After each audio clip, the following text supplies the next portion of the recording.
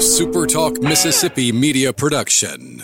State Treasurer David McRae is returning record amounts of money to Mississippians, whether it's through the College and Career Savings Program or the millions in unclaimed money awaiting your claim. Treasurer David McRae says get your application and claims today. Treasury.ms.gov. Howdy, it's Rhino here, and I wanted to say thank you for listening to MidDays with Gerard Gibert here on SuperTalk Mississippi. Get ready to go beyond the headlines and join a meaningful conversation with people from around the state. You're listening to MidDays with Gerard Gibert here on SuperTalk Mississippi.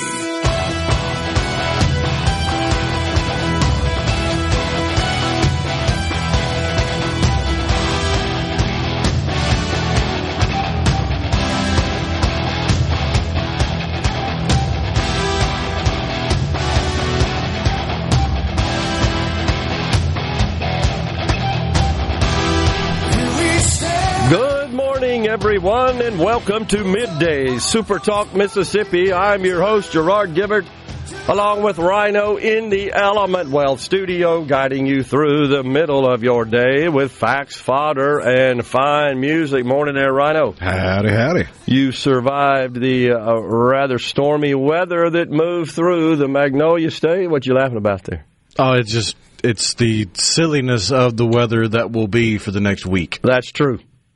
We had the crazy downpours that came and went last night with not hurricane force winds, but for a part of the state that doesn't experience 50-mile-an-hour winds all that often, when the gusts got up, it got a little blustery. Weird.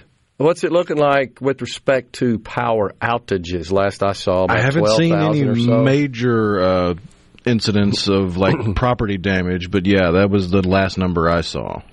Yeah. 12,000 or so. Yeah. Mostly, I believe, in the southern third of the state. Correct. Yeah. Which is where the winds were strongest. But, man, that was something. Now, it really was. But now we just have wind today with not a whole lot of chance of rain, and then this time next week we'll all be waking up to Arctic chill. I mean, there's a lot of buzz about snow and the accumulation thereof next week. I don't know about the accumulation. Like the weatherman's saying 2 inches of the white stuff on Monday afternoon specifically for central Mississippi. Gee whiz. But when you look at the temperature for that day, it starts up around 50 and then just steadily gets cooler until that afternoon. It's the perfect temperature for snow. Well, the only problem is the ground and all the asphalt and concrete and everything else won't have cooled off as quickly.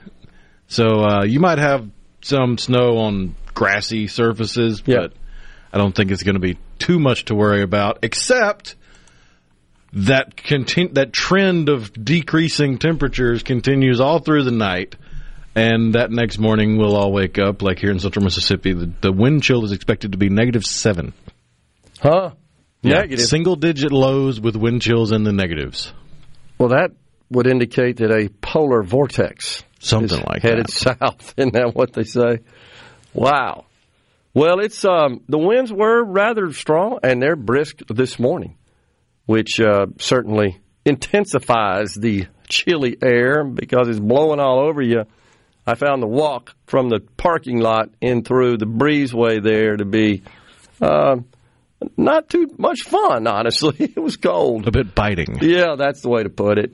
Well, but we're here safe and sound in the Element Wealth studio. We've got State Senator Scott Delano joining us at 11:05. We'll get the senator's thoughts on the legislative session that is upon us, the issues on which the senator is focused, and, of course, it's Inauguration Day for the governor. Governor Tate Reeves will be sworn in today down there at the Capitol. I think. Fingers crossed he doesn't have as much to handle in his first couple months of this term. Yeah, especially from a natural disaster perspective, right? We had floods, tornadoes, COVID, etc. going on. So I agree with you on that. Let's focus on stuff that moves our state forward rather than emergency-type situations that you got to address as the governor, but they do consume lots of cycles. And then we've got Ashley Edwards at 12:05, Coastal Mississippi entrepreneur. former president and CEO of the Gulf Coast Business Council, also a SuperTalk Mississippi News column contributor. We'll get Mr. Edwards' thoughts on the governor's inauguration, the legislative session, and you know what else is going on? It's presidential election year.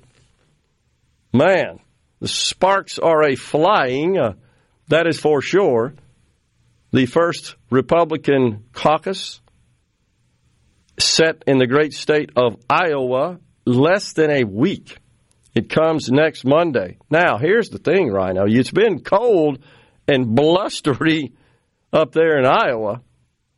And Vivek Ramaswamy actually had an SUV in his little motorcade. I don't know if it's the one he was riding in or not. He's traversing the state, of course, conducting town halls. And they got stuck. And he was out there helping them push it and was talking about it. Said, you know, the snow's not going to slow them down. They intend to keep all their appointments. Nikki Haley and they're really going at it as well. I saw this morning, I think, that she had an event that she had to cancel. Due to no-shows. But it's hard to say whether or not that was weather-related. I mean, the footage of the event space was barren. Yeah, that's a good way to put it. Nobody there. Yeah, I know. So they're attributing it, of course, to the weather. Now, there's no doubt. There's like a semi-blizzard going on up there in Iowa. But the Midwest heading into the Northeast. Yes, exactly. But here's the deal. Next Monday, how will this affect caucus goers? Because the weather in Iowa, you know what it's supposed to be here. You just told us about it. Below zero wind chills. We'll go about 4 states to the north, and what does it look like? It's pretty serious in the upper Midwest, and, of course, the Midwest, as Iowa sits. You got to think that'll play a role, perhaps, in turnout. I think it will. So, we'll see what happens there in Iowa, and then on to New Hampshire. Now, I'm going to go out on a limb here and say I think Ron DeSantis is out after next week. I don't know that it's really going out on a limb at this point. Probably not. Nikki Haley stays in. I was going to say the question is whether or not Nikki Haley's still in it. Well, I think she stays in because next is New Hampshire, and the governor of New Hampshire has endorsed her. Now, in the meantime... Maybe the only reason she stays in. I think so. In the meantime, Vivek Ramaswamy says he's in, and he said there's going to be, I think his term was bombshell outcome. He just says that he's on the streets and on the ground, in the grassroots, all that sort of political speak. Well, you've seen one of the ways he's ensured people show up for his events. What's that? Anytime he schedules an event at or near a college, it's a free speech, free drinks event. I love it. You get a free beer for showing up. You mean that'll get people out? Who'd have thunk it? Well, it's fun for us to watch it. Meanwhile, the ex-president, Donald Trump, he's in court today. He is in court today about this immunity situation. And that's a complicated matter, for sure. But that's what he's scheduled to do, is appear there in court. I believe this is in D.C., right? And he's dealing with this Jack Smith guy and trying to move this stuff forward and just get the deal out of the way so he can focus on campaigning. But we'll see. That's what's on the docket for him. You've also got that in Iowa. I was a little surprised. You got a couple of rather staunch conservatives in Representative Thomas Massey and GOP Congressman Chip Roy. They are both endorsing Ron DeSantis. I mean, they're essentially surrogates for Ron DeSantis, and they are predicting that there's going to be a massive surge, that's the quote, for DeSantis in Iowa, and that this is what Chip Roy said, it really is interesting, and people are engaging in and focusing, not just listening to the noise and not just listening to the polls. The governor was at a massive church service in Des Moines, had 2,000 people. He's been doing event after event. So it's fun to watch all these folks. And you know, they all should appropriately predict that they're going to prevail. Yes, you run to win. And so you're pretty much guaranteed to lose if you hem and haw. I don't know if I'm going to win. Yeah, I mean, that's not the proper approach. And so... Although there are varying degrees of confidence with which you should say it. That's if you come across as overconfident, that's also damaging to your chances. I agree. You've got to kind of measure and calculate. You got to thread the needle there. Yeah, that's no doubt. But Chip Roy, he was fairly critical of the former president.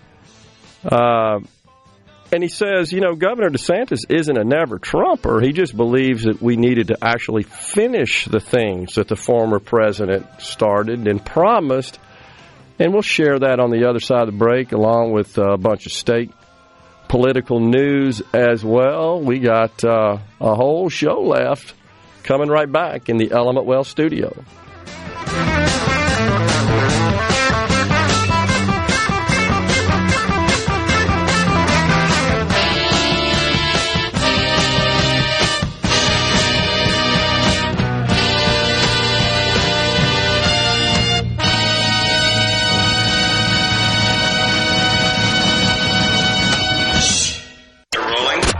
Middays with Gerard Gibert. What? This is so awesome.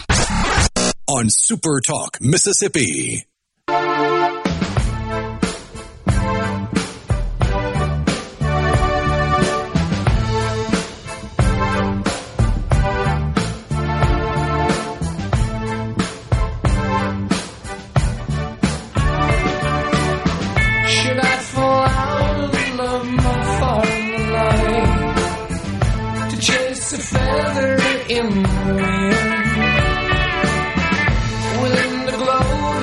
Well, you don't need to get your microscopic violin out just yet, but Tiger Woods is split up with Nike. You see that? No longer a Nike athlete. He started that when he became a professional in 1996. He was under a 10-year contract that was inked in 2013. 96 carried him through cycles of negotiated renewals of the contract. The one he's under right now, 10 years, 13 through 23. He's out. They are not providing a reason for the split, but there are lots of rumors, of course. There are. He's 48. Gosh, it's hard for me to believe he's 48. I mean, you just look at his on-course productivity in 2013 compared to 2023. Yeah. You can kind of guess from there why they wouldn't renew a big dollar contract. Well, I don't want you to fret over it. He took home a cool $500 million from Nike. That's what they paid. $500 million? Yeah, he has an estimated net worth of $1.1 billion, and that, of course, is in great part due to the various endorsements that he received, and plus his tournament winnings, but those kind of pale in comparison, honestly, to the endorsements. So it's another situation, though, is it not? Where are the outcries from the left on this wealth inequality? How could this guy be worth $1.1 billion? All he does is play golf. You see what I mean? You know. My question is he going to sign with someone else now, or is he going to start his own brand? I don't know. It's a good question. And he's had, because he's certainly got the name recognition, and you have previous historical examples of golfers with their own brand, and some of them even doing rather well with it. Yeah. I mean, I'm fairly certain Greg Norman's made more money from his brand than he ever did playing golf. That's absolutely true. The Greg Norman, the Shark brand, absolutely. And that TW Tiger Woods logo it's big.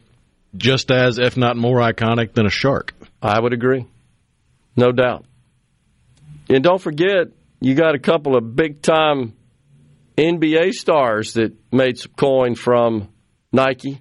Michael Jordan. The Jumpman brand. Yep, and LeBron James. Both did pretty well. 10-figure fortunes belong to each of those professional athletes. And they're, I guess. And that all really started with Michael Jordan. That's absolutely true. He was the first time you had an athlete where the name recognition was great enough for an individual athlete to garner such attention from, and Nike was groundbreaking with that. Yep. By signing him to a deal and focusing on the brand, or focusing the brand on him. Yeah. And did an excellent job of that. There's a famous quote by Michael Jordan that we kind of used to toss around in the old business days that I've used in my coaching of youth sports. A loss is not a failure until it becomes an excuse.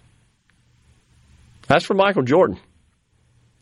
And if you've ever dug into his story about, not making the team when he was in high school and so forth, it's pretty fascinating. It's incredible. He is a person that would be good to emulate in terms of how to achieve success and how to reach your maximum potential. But I've always thought... It's also a great cautionary tale of the dangers of gambling. There's no doubt about it. He would tell you that. No doubt. No doubt about it. But anyhow, I'm not crying about the Tiger from a financial perspective, but it's hard for me to believe it's been that long. I will share that I was blessed to be at Augusta when he won his first. 1997, when he strolled up the 18th. His father was still alive and there, and such an emotional moment. Wow. Incredible. Never forget that. Well, I sent you some video. I hope you can find it. I thought it was appropriate relative to our MIA our MIA Secretary of Defense. Now, this from a program I remember well. It wasn't my childhood, but it was something I just thought was kind of cute and fun to watch. Here we go. Where in the world is the Secretary of Defense? That, of course, from Rockapella, who sang the theme song, Where in the World? Play it again, please. China, tell me where in the world is Carmen Sandiego. Where's our Secretary of Defense? That's the first thing that hit me. I mean, the guy's missing in action. If this does not illustrate the sheer incompetence of this administration, it's like he didn't think to tell his boss, and his boss didn't think to figure out, why are they talking like every day? And I think I saw where the Secretary of Defense in the cabinet, of course, a member of the cabinet, sixth in line for the presidency. When you start going through the... And the next step down under him didn't find out until everybody else did. Just like there wasn't even somebody covering for him. Jeez. I mean, this is a story that's unfolding. There's some in Congress that are calling for his impeachment for essentially just... I mean, I've heard of jobs, I've worked in jobs where as long as you work it out and there's a warm body in your spot for your shift, you're okay. And sometimes management might not even have to be involved as long as there is somebody there to do what you're supposed to do even though you can't be there. Yeah. I don't think those rules apply to cabinet positions. That's exactly right. This just seemed like pretty standard protocol. I mean... You wouldn't do that here if for some reason you had to go out and take care of a medical problem. You pretty much let somebody know that people that needed to know. That's pretty common practice, public or private sector. But your number two person, in that case, where you essentially report to the president. So you got a lot more people in the org chart below you than you do above you, but you should be working hand in hand, in this case with your number two person. You would have thought, hey, I'm going to the hospital here. I don't get it. I really don't. And a lot of people are scratching their head. There are no answers. We don't know what the illness was. It was an elective surgery, and apparently he started feeling poorly a few days after the surgery. He was released from the hospital, and he ended up riding back to the hospital in an ambulance. And spent time in the ICU. In the ICU, which means he's obviously during those periods unable to discharge his responsibilities. He's just the Secretary of Defense, so, I mean, and it's not like there's any hot spots around the world. No. It's amazing. It totally is. And I think it's another, it exposes the fact that unfortunately we have a president who's just oblivious. And that's not good. So, and I will say this, I'll contrast that to the prior president, who I think, having come from the private sector, it was not unusual for him to be working all hours of the night and day and weekends and holidays. And you've heard many in his on his staff, including his cabinet members, that talk about receiving communications from him during those periods of time where it's not normal business hours, where he would be searching for information or need to talk to somebody. That's what a chief executive does. It's certainly what the president ought to be doing. I mean, it's honestly, I don't see how you could ever sleep ever if you've got that kind of awesome responsibility. You would just, gosh, how do you go to bed thinking, okay, I put in a good day's work today, I get up and do it again tomorrow? I mean, I know you have to train yourself to do that, but when you think about the myriad of concerns and challenges and projects and, I mean, everything else going on, policy, legislation, personnel, organizational, security, safety, it's unbelievable, which is why you got to have an incredible staff, of course, but still, as the chief executive, you feel responsible for all of it. You should. That's your job. That's what you signed up for. Sounds like they finally found the door plug from the Alaska Airlines jet. You guys know about that story, the Boeing 737. We'll dig into that a little bit and also talk more about Speaker of the House Mike Johnson and his spending plans aren't being taken too positively from a lot of the members of his House. Coming right back in the Element Wealth studio.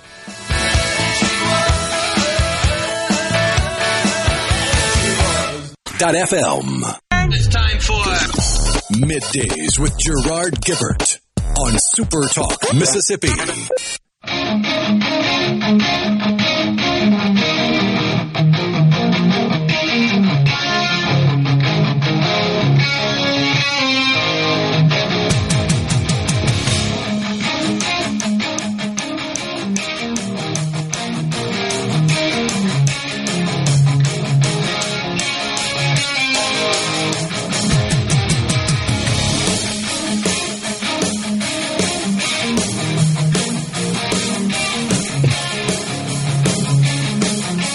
We are back in the Element Wealth studio. Are you thinking about or planning for retirement? Do you have a plan? Go to myelementwealth.com or call 601-957-6006 to let Element Wealth help you find your balance between income growth and guarantees. The markets, after finishing in the green yesterday, are now giving back some of those gains. The Dow down 218, the NASDAQ. It has paired some of its losses, was down over 100 points earlier, down only 15 now. So a little profit taking going on. Also, there is a prediction from the oil and gas industry that we've got a possible oversupply situation. Saudi Arabia is reporting that demand is down somewhat due to global economic conditions And there's this feeling that we may see further decreases in the price of oil, which would translate to lower prices at the gas pump. We shall see. Something, however, that is an indicator of a coming sluggish economy. A lot of folks are saying, Jamie Dimon, J.P. Morgan CEO, says he expects a recession, a so-called hard landing.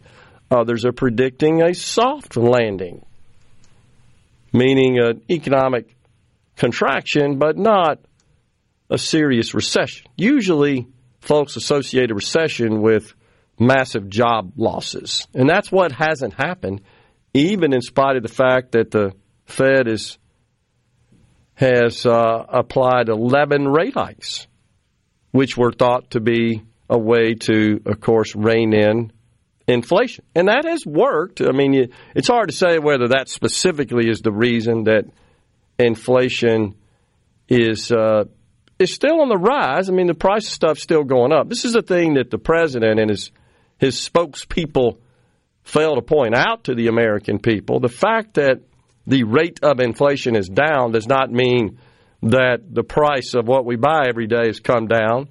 It just means it's not rising as fast. There's a clear difference. So that's going to figure in for sure into the presidential election.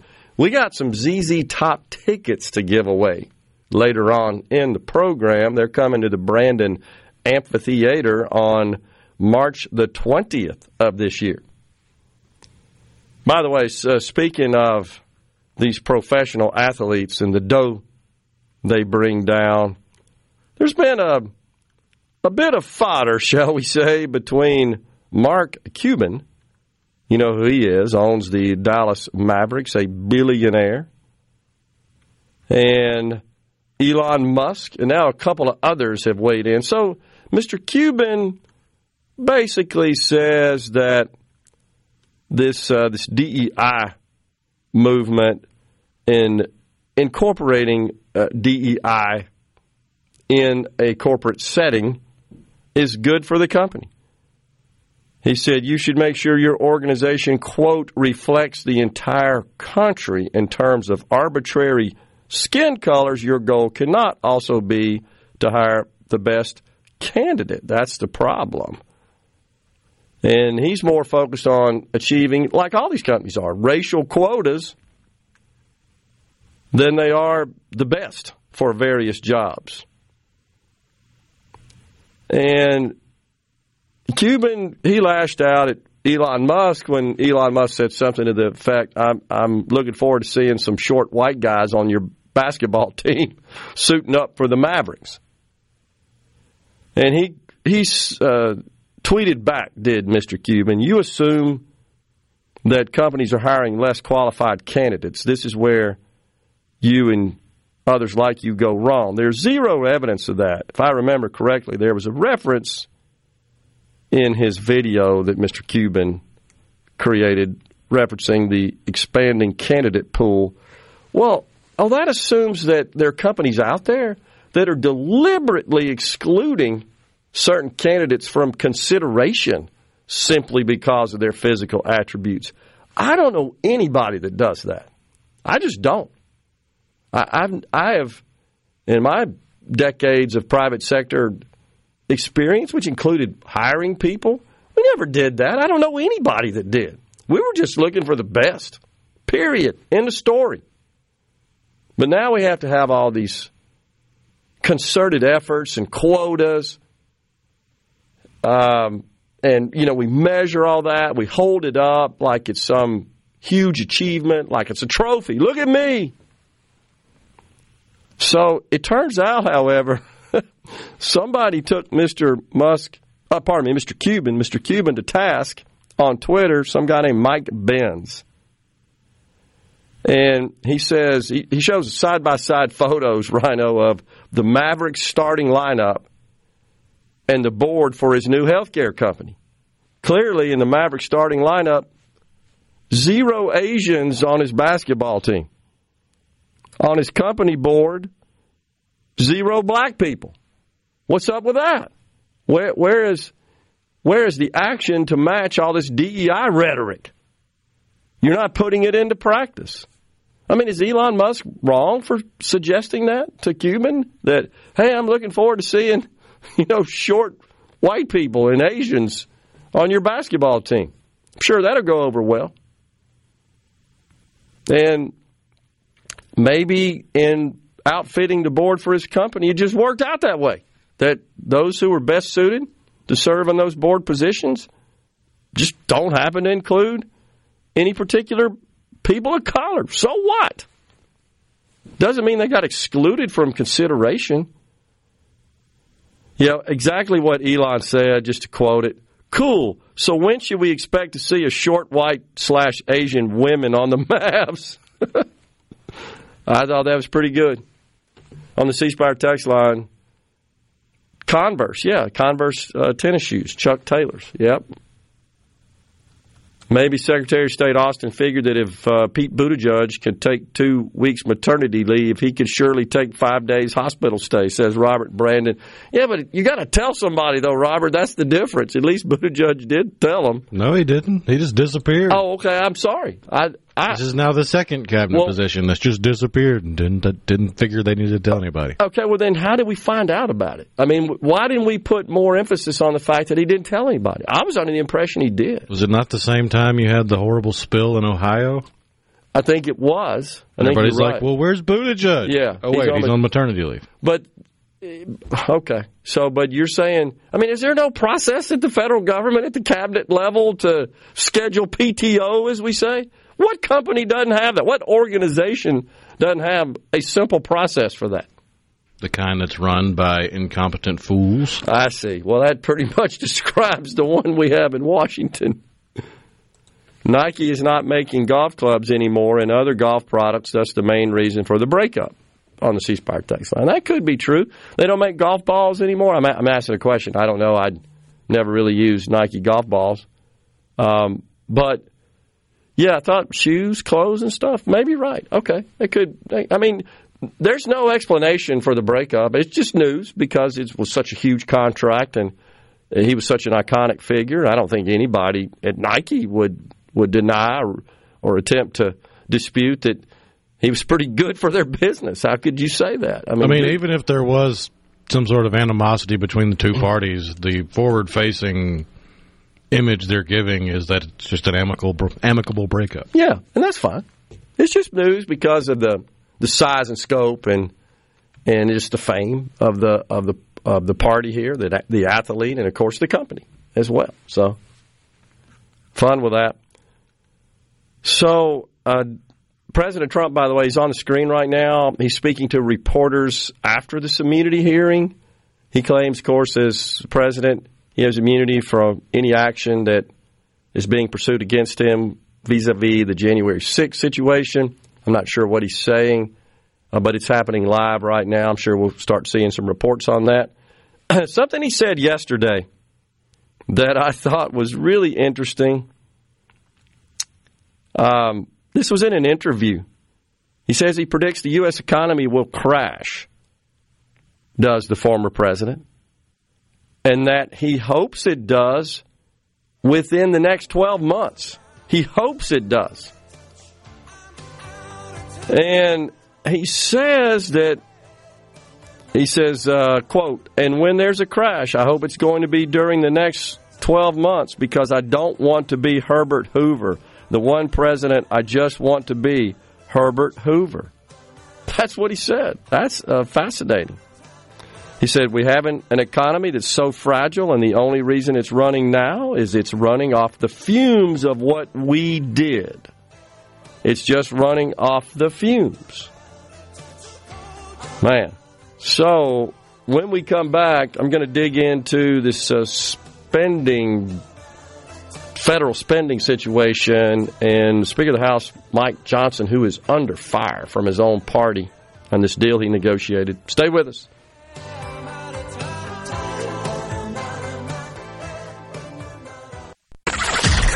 Come on. Middays with Gerard Gibert. All right, we are back on SuperTalk Mississippi.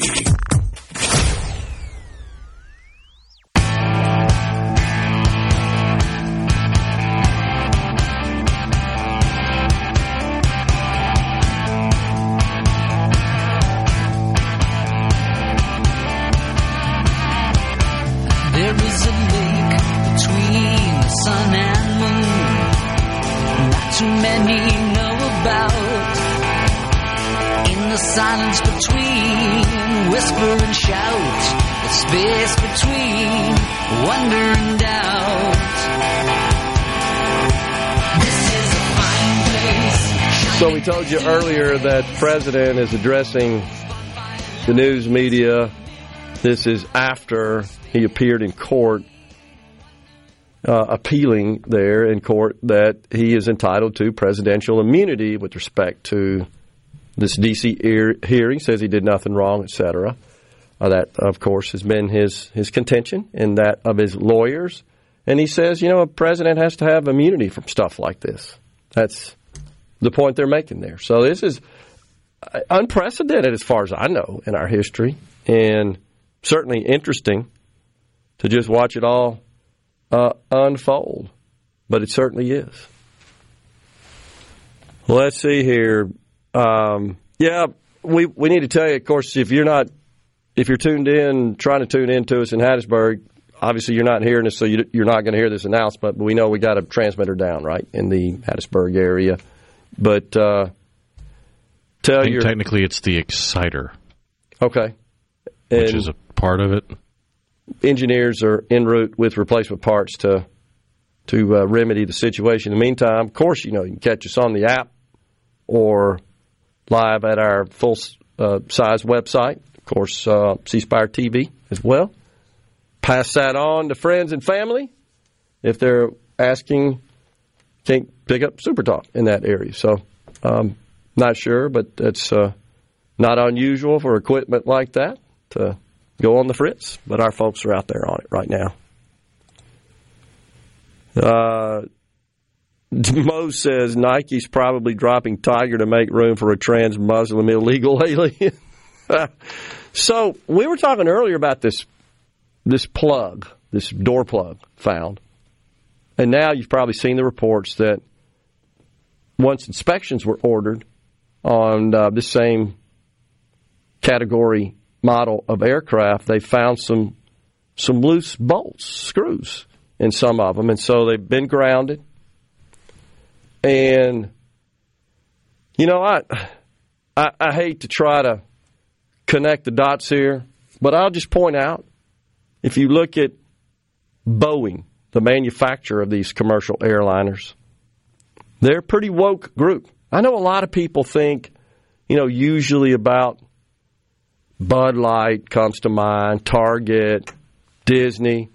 I think a lot of folks aren't aware that it's every major company. You can't find one that doesn't have a massive, sprawling DEI department and who hasn't been engaged in applying policy that is DEI driven and rooted in the twisted ideology. Remember, here on the program, DEI stands for discrimination, exclusion, and inequity. Well, it turns out Boeing's like in the top 10 in terms of investments in DEI. Now, another report I saw, Rhino, said an astonishing 93% of the people they hired in the last 2 years were DEI hires, if you will. 93%. Meaning, we didn't hire that person because they were necessarily the most qualified. They could have been for the role, for the job. Statistically unlikely. Right. No, rather, we hired them because they checked all the various boxes of immutable physical characteristics. Now, I would say that some of these characteristics are not necessarily immutable, like how you identify crap, gender-wise and stuff like that. But does it not make you stop and think? I mean, it's a discussion we've had, and our audience has weighed in quite a bit. I don't really care. I just want the best surgeon, the best pilot, the best warrior, whatever the case may be. In this case, you want the best person building an airplane on the assembly line there. But when you go out of your way, Boeing, and you invest and you adopt policy that essentially instructs managers who hire people, and in some cases we've seen reports, I think it was American Express, you get bonuses based on as a manager based on promoting people from minority groups. You get your bonus. Well, so what do you think is going to happen if money's on the line? That's their way to ensure that they can go back to the market because they think that resonates positively and say, look at us. We're virtuous. We're noble. We care.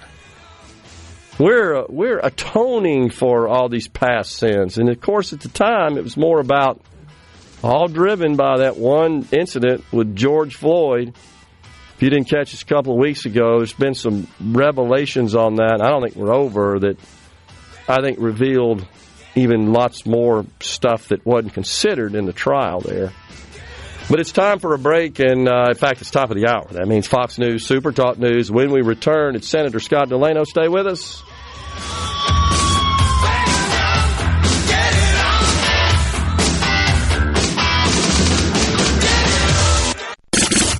Welcome to the show that challenges you to think deeply, and look beyond political posturing. You're listening to Middays with Gerard Gibert here on SuperTalk Mississippi.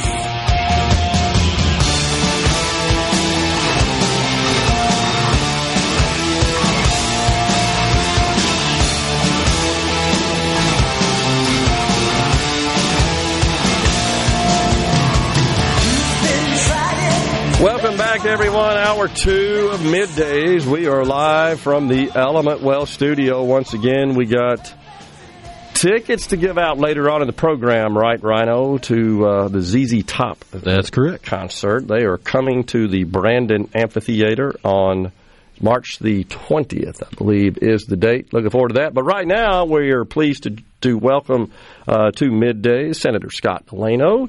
He represents District 50, which incorporates Harrison County. We don't really know what you're going to do from a committee perspective of this cycle, but good to see you, Senator. Thanks for coming on. Good to see you. Glad to be here. So we got an inauguration going on today. You were just telling me that the weather is a bit blustery out there. I experienced the same in my short walk from the parking lot. Yeah, when Cammie called me last week to see if I could do this time slot, I was like, yeah, no problem. Didn't think anything about it. And I was fretting it a little bit over the weekend going, man, I'm going to miss the inauguration. Yeah. But I got to send her like a thank you card or something. It is brutally cold out there. Yeah. It's you never know, in our inauguration, of course, in January like this, it's hit and miss on the weather. We had stormy weather move through, and, of course, now we got the air conditioner turned on behind it. What about in Harrison County, your area? What sort of damage was incurred, if any? Yeah, I think we had some storms that came through after midnight last night, or maybe right before midnight, and then another group that came through later in the early morning hours. Yeah. From what I've understood, we've had a couple of extremely high straight line winds or maybe some small tornadoes that came through, but nothing huge. Just seeing some reports of hail in western part of Harrison County. Okay. Yeah, we have seen reports of power outages, kind of the main consequence, and hopefully the power companies are busy restoring. They are. They're pretty good about that. They do a great job for that. Sure do. Okay, so we're just a week in here to the legislative session, and of course this is the first of a new 4-year term. So theoretically, you guys may be there 4 months this year, and a lot of issues will certainly be deliberated and considered. What are you thinking about? What's kind of on your radar? Well, I'll tell you what, there's a couple of things that I've been working on over a number of years. The first thing that I want to mention is that, we had a law enforcement officer that was killed in line of duty on the coast. Thank you. One of the things that we've been working on over the past couple of years is some death benefits language, or improving death benefits for fallen first responders. One of the big things that we were able to pass a couple of years ago was the blackout tag, the blackout car tags. They were personalized tags, vanity plates that people could pay extra money for. Almost all of the proceeds of I think it's $38.25 that goes to that is a cost for that blackout tag, goes directly to the death benefits fund. I think it's only about 75 cents or $1 that stays at the local level for that. This past year, in 2023, 2023 legislative session, we passed another bill that allowed for just normal tags, regular issue tags, to be provided in a blackout option. It's still the $38.25 premium cost for that. Okay. But again, that's a way for people to be able to show their support for law enforcement, for local law enforcement officers. What I expect this current year, in this current legislative session, there's something that continually pops up when we have these unfortunate events where law enforcement officers are killed in the line of duty. There are needs for the immediate family that these death benefits that the state provides will not be able to cover because of the paperwork that's required. Okay. What I would like to see is about $15,000 or up to $15,000 to be immediately paid to the family of the fallen law enforcement officers to help pick up some funeral expenses and to help that little cash crunch that they are having to incur in those just unbelievably bad times that they have to address. And that's just something that we're trying to work through, trying to give the commissioner the opportunity to go ahead and make that payment quickly and then make sure that all the paperwork's done on the backside of it. Okay. Well, that's something that makes sense. I mean, totally. Yep. Yeah, we're sorry to see that unfortunate incident, tragic, and shouldn't happen. Yeah, anytime that happens, it's a tragic for our state and for every law enforcement officer and family that in our state. So we're trying to do everything we can to provide additional support for them. Yeah. So tell the audience, Senator, about your committee assignments in the last term and kind of what you think may happen in this one with respect to you. What are you requesting there? Well, so this past year this past term, I was the chairman of the Technology Committee, vice chair of Military Affairs. I was also on gaming, insurance, ports and harbors, marine and environmental quality, as well as education. And I served on the Appropriations Committee. I really enjoy the Appropriations Committee, and for the past 14 years I've served on that committee, and I've been very thankful to have that opportunity. I enjoy learning as much as I can. Okay. And in this upcoming term, I have no idea what committee assignments are going to look like, but I did request a significant change in my assignments because I like to learn and I want to learn more about it. So I have no idea. The other thing is that we had a group of freshmen that came up in the last term that they need to be placed in a chairman's position. They need to have a leadership role to grow their knowledge or institutional knowledge of how state government works, and it makes us all a better body. And I would personally even give up some of my more prominent committee assignments for those freshmen to have that opportunity to learn. Okay. Because no matter what I'm passionate about, no matter what committee that I'm on, I'm going to be able to insert myself into a committee meeting or at least influence that process with my colleagues. Now, to be clear, you're talking about freshmen that came in 19. In 19, right? Yes. In that prior term, we had some incredible 20. Yeah. And we elected in 19. An incredible group that came up with us, and I think it's very important for them to have good quality chairmanships, and if I can help them in those manners, I've told the Lieutenant Governor's office that I'll be glad to do that. Now, you know that one of the things the Lieutenant Governor was under fire about in the campaign was the appointment of Democrats to chair some of those committees. Of course, one of the challenges is we got more committees than we got Republicans. We had 52 total in the chamber. I think we had 36 Republicans in the last cycle. But I want to say we have like 46 committees or something in that neighborhood, right? So you would end up having to appoint a Republican as the chair of multiple committees if you excluded Democrats from serving as committee chair. You got any thoughts about that? Yeah, a lot of that was really political rhetoric. You heard. I mean, you just laid it out pretty well. We have more committees than Republicans, obviously, and then there's also some very good institutional knowledge that is gained from having certain people, whether they're Democrats or Republicans, in chairmanships for important committees like public health. There's probably nobody better in the state of Mississippi than Chairman Tom Bryant. Yeah, I would agree. And don't always agree with him. That's exactly right. But the other thing is that a good legislator who is a chairman just manages the committee that they work on, and they do a good job of doing that. We have a lot of respect for even, Chairman David Blunt got a lot of pushback from in my district for Chairman Blunt of the gaming committee being a Democrat, but David Blunt did a really good job. He does a really good job as a chairman, and I had his back for everything that the committee did. I think he did it with professionalism, class, and he had tried to address all the issues. Okay. And I couldn't be more proud to have him as a chairman. Okay.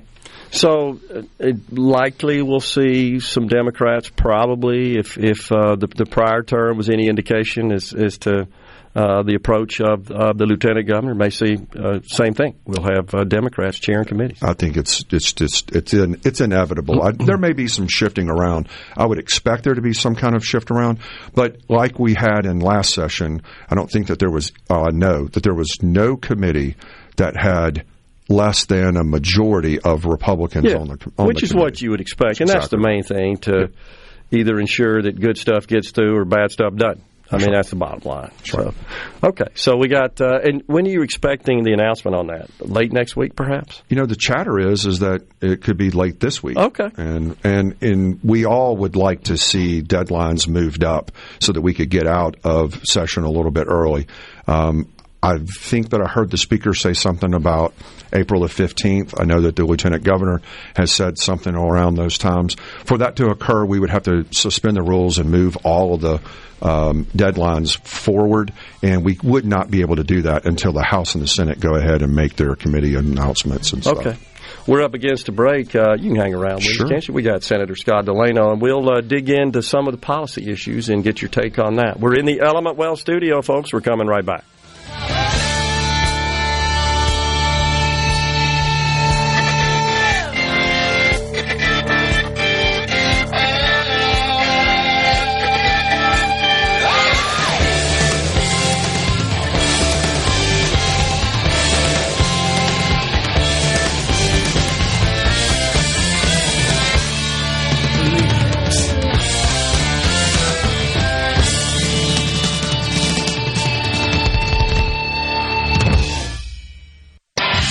And now, the talk that keeps Mississippi talking. Now, on to the real part. Dynamite! On SuperTalk Mississippi.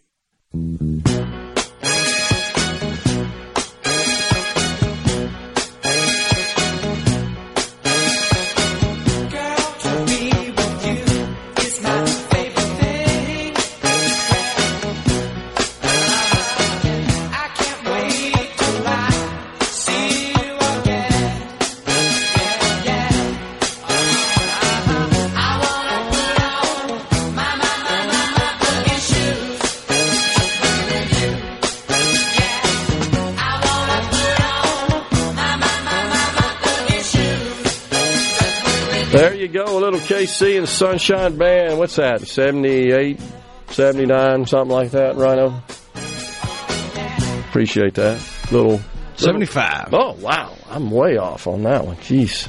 I think it was popularized after it was released, I would say. We're talking to Senator Scott Delano from Harrison County. All right, so we went over kind of your expectations with respect to getting the announcement of committee assignments and how that structure may work, and we've got a new committee that's been announced. Don't know a whole lot about it, but apparently its function is to try to streamline government operations and just improve overall efficiencies. Something you and I have talked about in the past. Serving on the technology, as chair of the technology committee, of course, that involves working with Information Technology Services, ITS, which, by the way, I want to say in my 30 years of dealing with them, do a great job. They're phenomenal people, honestly. And the task they have is a difficult one. But in general, they're responsible for, as you well know, but for the benefit of our audience, establishing standards, IT standards for state agencies, the public sector IT framework, as well as procurement, certainly at the agency level. And the entire procurement process, it's separate from the basic state, the standard state procurement process, and it needs to be because of just its nature.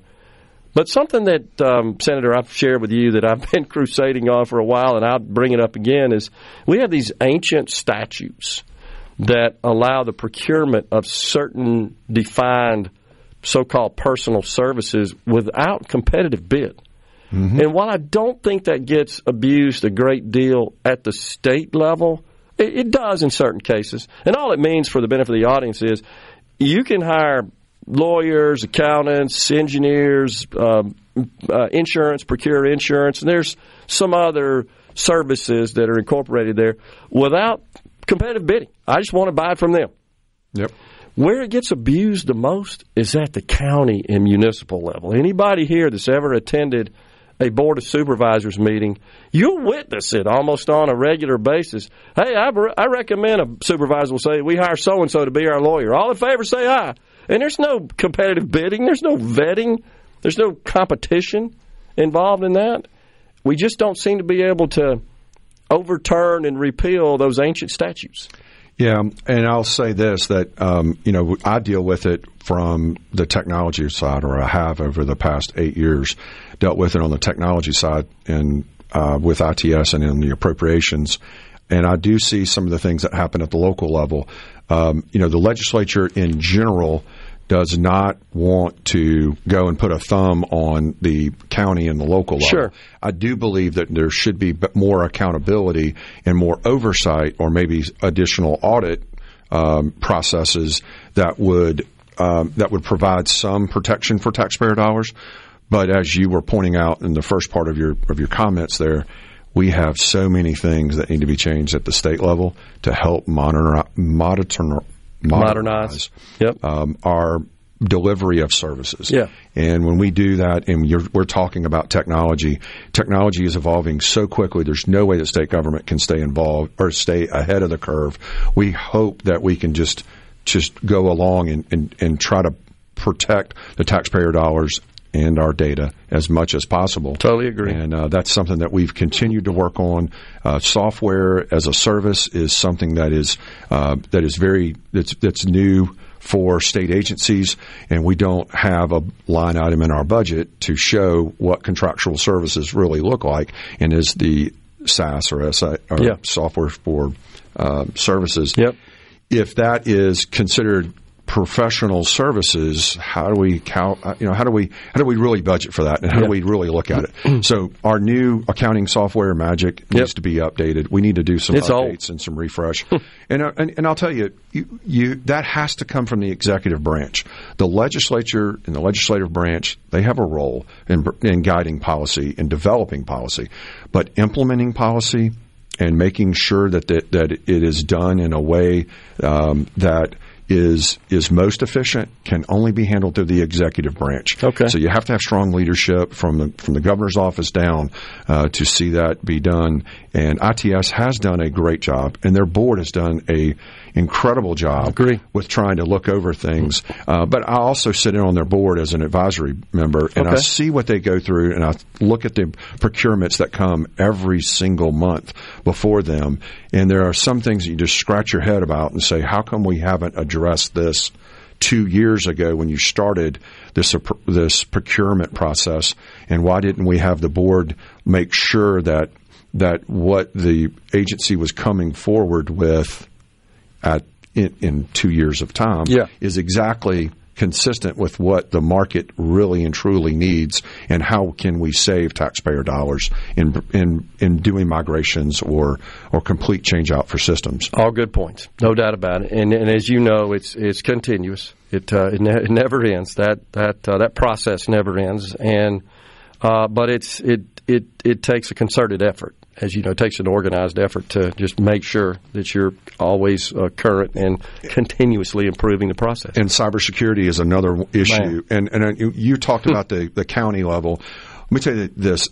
We have a pretty good enterprise security plan for state government that we at least start talking to one another. We get out of the data silos or the agency silos when we're talking about cybersecurity. We've got an opportunity to to partner with the Air Force down at Keesler Air Force Base as part of the cybersecurity program that we're developing with Mississippi State University and the Air Force. That has an opportunity for us to provide an incredible training and collaborative opportunity with industry partners, national DoD partners, state agencies to provide the best of services for our locals, and we can plug our locals into some of the techniques that we use to prevent cybersecurity attacks or to recover from cybersecurity attacks. Yep. So we are going down to the local level, and with some of the additional federal funds that have come in through Homeland Security, I think we're going to be able to come up with some solutions for locals in the cybersecurity realm that they are desperately craving and demanding, and I think that's something where the state government and the federal government will be able to help our That's locals. good to hear, and something to keep in mind there that I know you're aware of, but for the benefit of our audience, for the most part, all of them need the same. Exactly. It's you just got to come up with what the best practice is and what the overall best solution is, rather than all 82 counties and all the cities and municipalities working independently trying to solve this problem. That's right. For the most part, they all need the same solution from a cybersecurity perspective.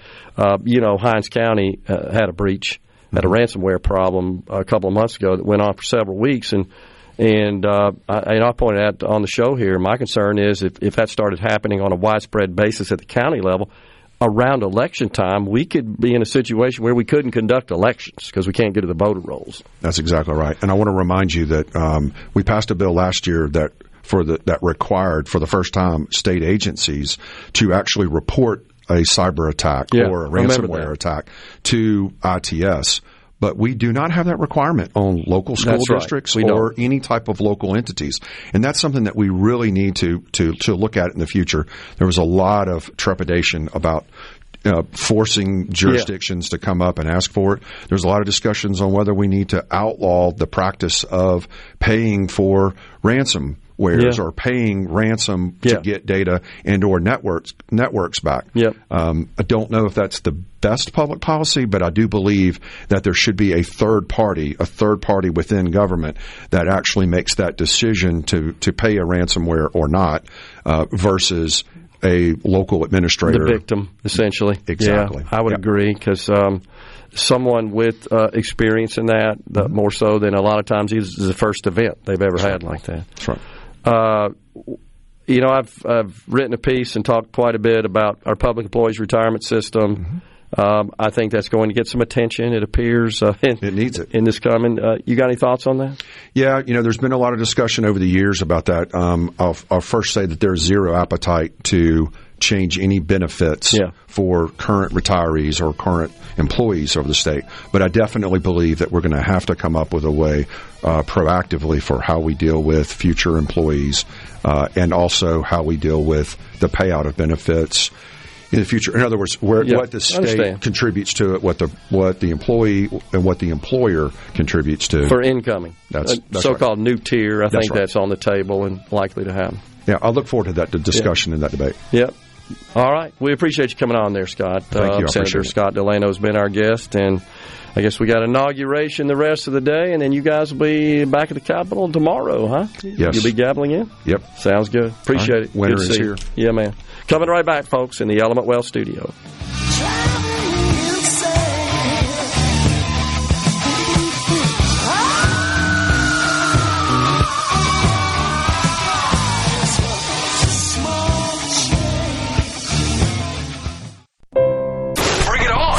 Middays with Gerard Gibert. It is on SuperTalk Mississippi.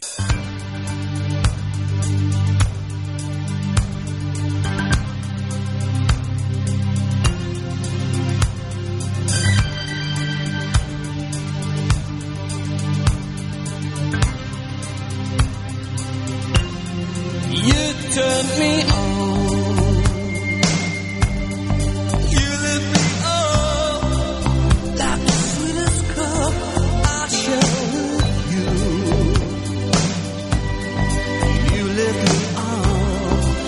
Don't you ever stop, I'm here with you.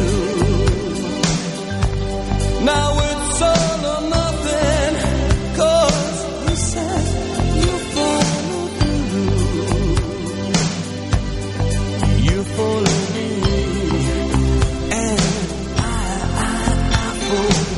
Welcome back, everyone. It's Middays, a little Simple Minds, alive and kicking. One of my favorite 80s videos, and it's a great tune, too. Appreciate that. And we appreciate Senator Scott Delano for joining us here on Middays. My daughter down at the Secretary of State office where she works, of course, that's right across from the south steps of the Capitol, and some of the staff there are outside, and they're taking in the festivities.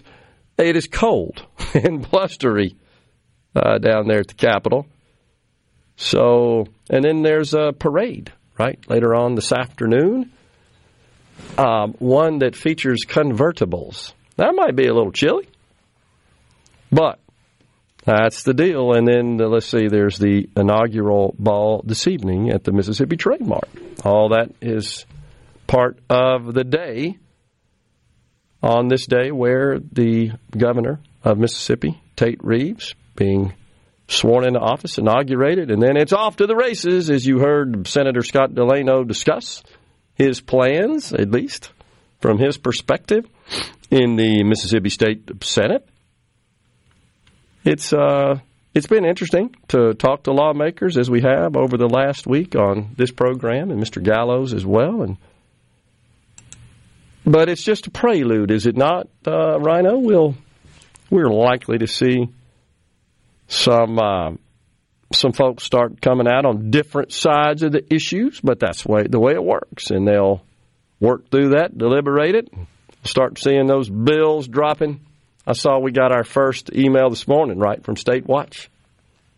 That's a daily email we receive here. Those of us that sign up for it at SuperTalk, that kind of provides us a quick summary of the day's schedule and each day the legislative calendar and bills that we're tracking. And that thing's going to start filling up here pretty soon with all those measures, as they say. Mike in Gulfport says, I don't want a government shutdown, but if it takes that to put a stop at the border, do it. And that's the question, Mike. This was in reference to some info I shared earlier about Speaker of the House Mike Johnson negotiating with Democrats on a spending package, and at least a package at the highest levels with a few nuances in the highest levels, meaning the military part of discretionary spending and the non-defense part. They've kind of arrived at a number there. And then there are some features of within those numbers that they're discussing, such as a decrease of $10 billion of funding for the IRS. But what I would say, Mike, is that I don't think shutting the government down. Let's say that they can't come to an agreement on this package. In fact, that is what would happen. And they are running out of time on that. I believe the deadline, if I'm not mistaken, is the 16th of January. There are some bills due on the 16th to fund the government, and then some couple of weeks later in February. And so if they cannot reach an agreement, and they don't have a lot of time, they're just getting back in session, if I'm not mistaken, today up there in the House. So they're down to a week to get all this stuff negotiated, deliberated, and signed. I don't think it's going to happen. It'd be a long shot at this point. Now, anything could happen, sure. They can always come up with these 11th hour sorts of negotiations that ultimately get something done. But what I was going to say, Mike, is I don't think that would shut down the border. I really don't. I don't know what's going to be required to get that done if you can't get the Democrats on board with something here, and because they still have the upper hand in terms of control of government. And I don't think that shutting down the government is going to force them to say, oh, yeah, you're right, we see the error of our ways, we're all for shutting down the government. In fact, even the mayors in the cities such as Chicago, New York, that have been appealing to the federal government for the influx of migrants into their cities and how it's overwhelming them, None of them have come out and said, hey, we got to shut the border down there, Mr. President. All they've said is, give us more money to deal with the migrants. They haven't suggested anything or implored the president to do anything that would stem the flow. No, in fact, their appeal has been, we'll take care of all these people, but you got to give us more money. I mean, that's what they've said. And they get to stay in the country until their court date, which some are scheduled as far out as 2037. It's ridiculous. I mean, it's a joke, honestly. But the Speaker of the House is certainly under a lot of pressure. Getting back to work, I just saw his face on the television here in the studio, which means they're talking about exactly what we're talking about, which is they got this week to push through a funding deal that would avoid a shutdown, and a lot of political pundits say that would likely hurt the GOP in this election year more than it would the Democrats. So they did come up with a plan, like we said, but if you dig into it, it's not too terribly remarkable. $886 billion for defense, $704 billion for discretionary non-defense, $69 billion in non-defense is essentially what that amounts to. So there's another side deal, I should say, the $69 billion. So it's really $773 in non-defense because of this side deal, and nobody's talking about the details of that. The bottom line is, it's nothing. It's just a continuation of what we had. It's a package that is of the size and scope that got Kevin McCarthy removed from the Speaker's position in the House. I mean, it's the same thing. And by the way, and this is under this conservative savior he was thought to be, Mike Johnson. You remember, right? Everybody was hailing this guy. Finally, we got a real conservative in there, and this, that, and the other is going to happen. And guess what's missing? Zero in this package to secure the border. Zero. What happened there, Representative Johnson, Speaker Johnson? This is the exact same deal that conservatives blew their top on last summer when they essentially fired Kevin McCarthy. We're right back to where we were 4 months later. It's amazing to me. So the Freedom Caucus in the House says this deal's dead. And I'm going to say again, if the goal is to balance the budget and start chipping away at the debt, you got to find $2 trillion. $2 trillion. That means if you're spending package worth $0, no defense, no the whole rest of government, you still got a $300 billion deficit. That's how serious the deal is. So this going around bragging about cutting $10 billion from the $80 billion the House gave the IRS in the Inflation Reduction Act a couple of years ago when it was under Democrat control, that ain't jack squat. I mean, that's crazy to even point that out as something, as a huge victory. But that's where we are.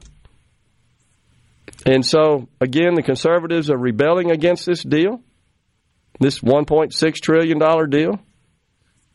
And it cuts, by the way, the unspent COVID emergency funds and the $10 billion on the IRS. That's it from a cuts perspective. Woohoo! So what?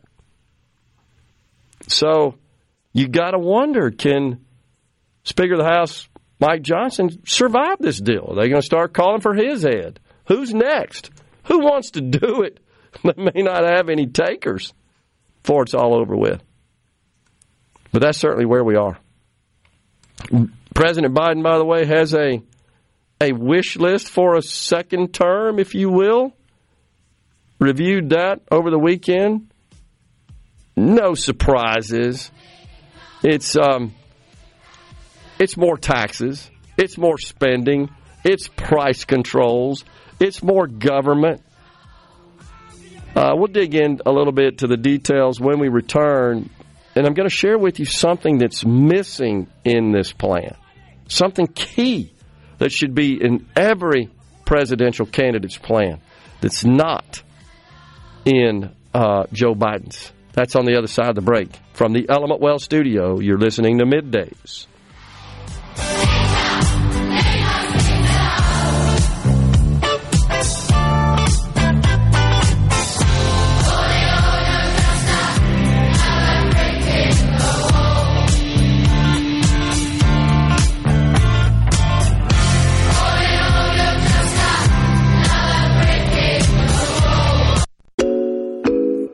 What that means.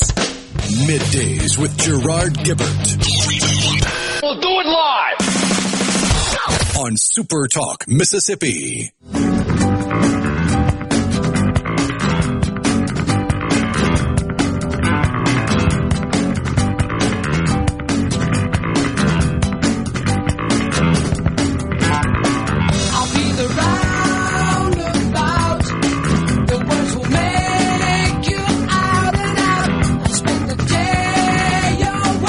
Welcome back, everyone. That's the great Rick Wakeman, and yes, Roundabout.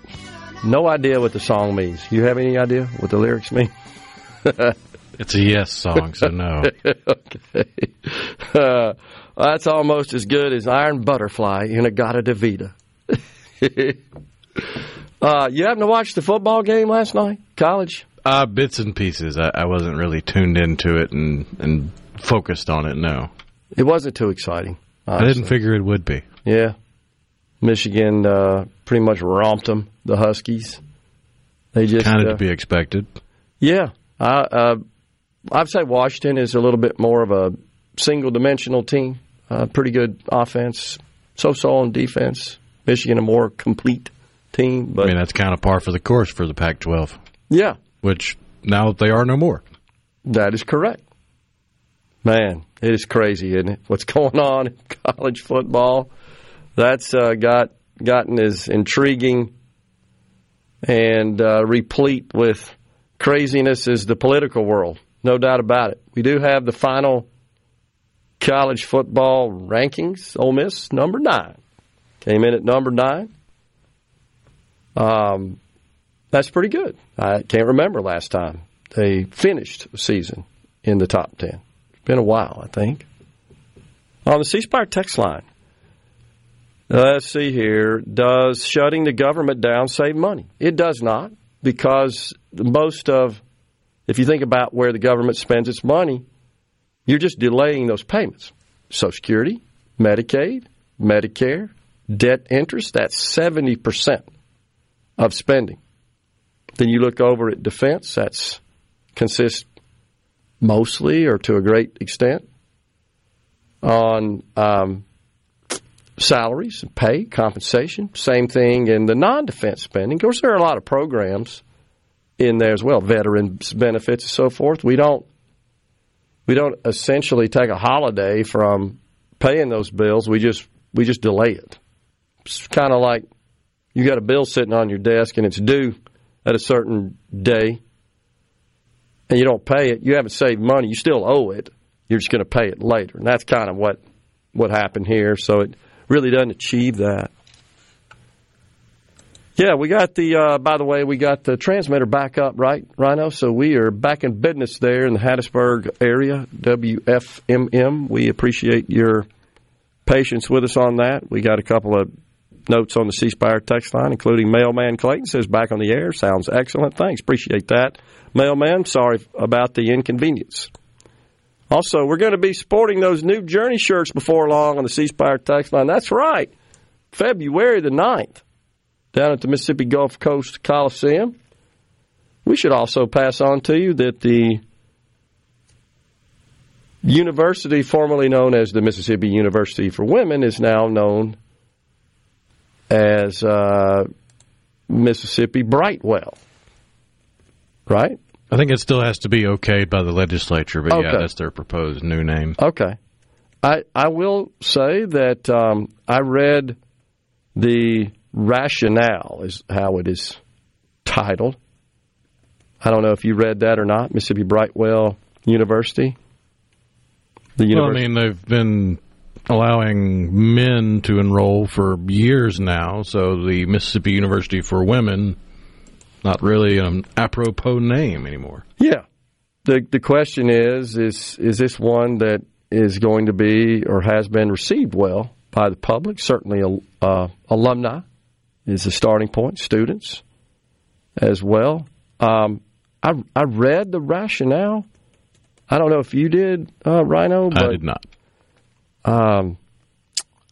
I wasn't sure that I totally understood the various connections in those statements to the name, but anytime you're naming something, it's you're rebranding something in particular.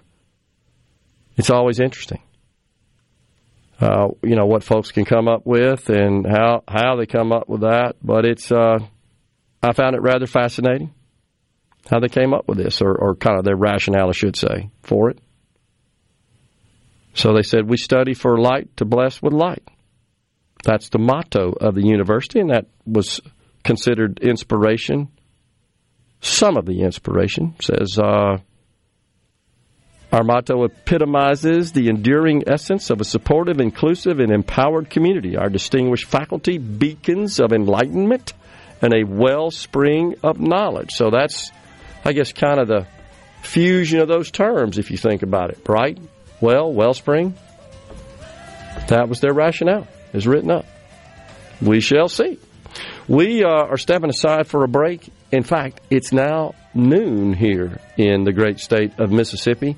That means Fox News, SuperTalk News headed your way. When we come back, it's Ashley Edwards. Stay with us.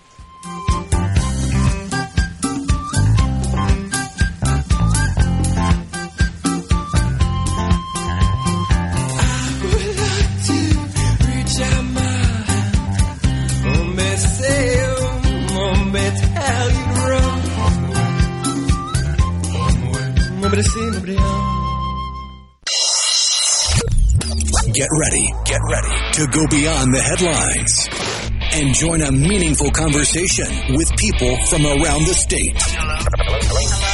You're listening to MidDays with Gerard Gibert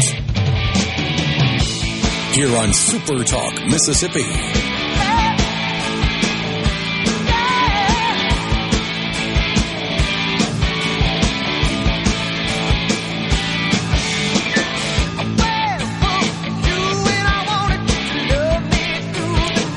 Welcome back, everyone. Hour 3, the afternoon portion of MidDays is live with you now. We welcome to the program Ashley Edwards, coastal Mississippi entrepreneur, former president and CEO of the Gulf Coast Business Council, and, of course, a SuperTalk Mississippi News column contributor.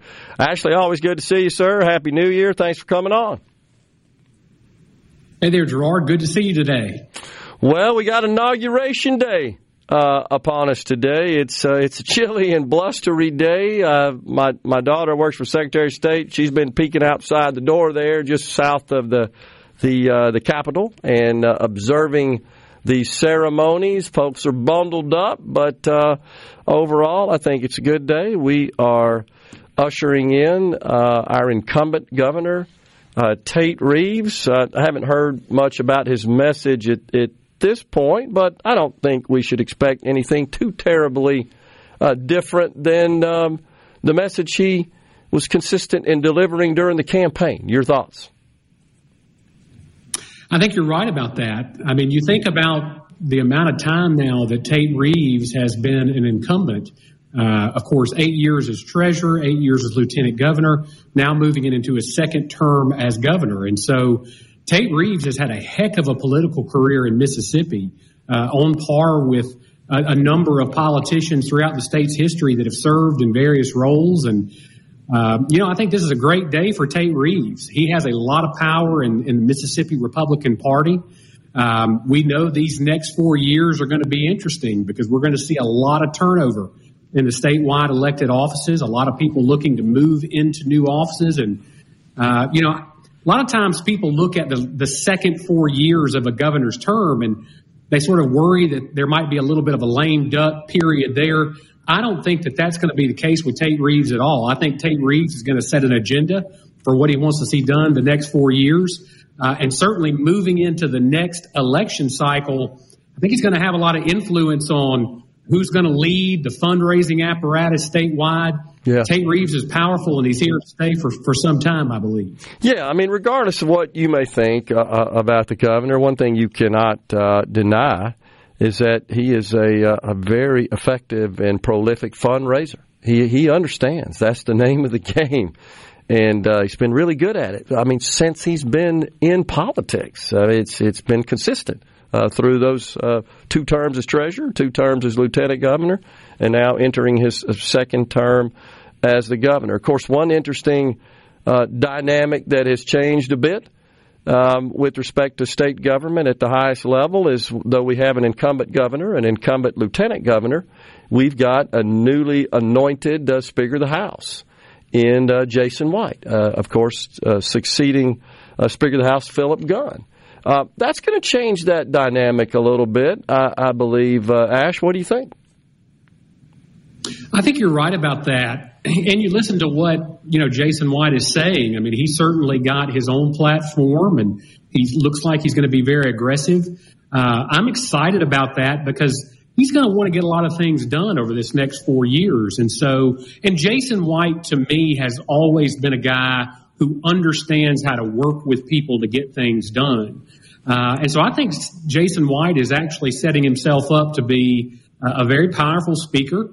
He has a lot of support within his House delegation, his ability to work with Delbert Hosemann in the Senate to get things done in the legislature. I think, it bodes well for the next 4 years. And it's going to be interesting to see how many times the speaker and the governor and the lieutenant governor are going to be able to get on the same page to see some things happen. Now, obviously, Gerard, we know there's some differences of opinion among those men on some key issues. But the old adage holds true. There's no such thing as a permanent friend or a permanent enemy in politics. And over this next 4 years, it's going to be interesting to see how those three interact on some of these issues that they're going to want to push forward. And you're already starting to hear about some of those things. And, to your point earlier, I have not been able to hear the governor's inauguration speech yet, but I think he's going to really signal in that some of what his important priorities are going to be. And it's going to be interesting to kind of compare and contrast that with what you see coming out of the legislative leadership. I agree. And best I could tell, just in seeing the governor speak quite a bit during the campaign trail, he always stated that elimination of the income tax was his highest priority. I mean, he didn't say it specifically like that, but whenever he started talking about the issues, that was pretty much front and center. And he felt like there was a path to get that done, and he was going to continue to lobby, to advocate for that. Absolutely. Tate Reeves has got a reputation as a tax cutter. That's been important to him throughout, and he has never wavered in that regard. And so I think you will see him continue to push for that. I think there are going to be a lot of folks in Mississippi that are going to really like what they hear. I mean, that is a popular piece of public policy. It's a little different when you're on Main Street and you're talking to folks and you say, hey, would you like to have your income taxes cut versus, some of the revenue calculations and the horse trading that occurs in the legislature. And I think Tate is going to be standing on a real firm foundation there.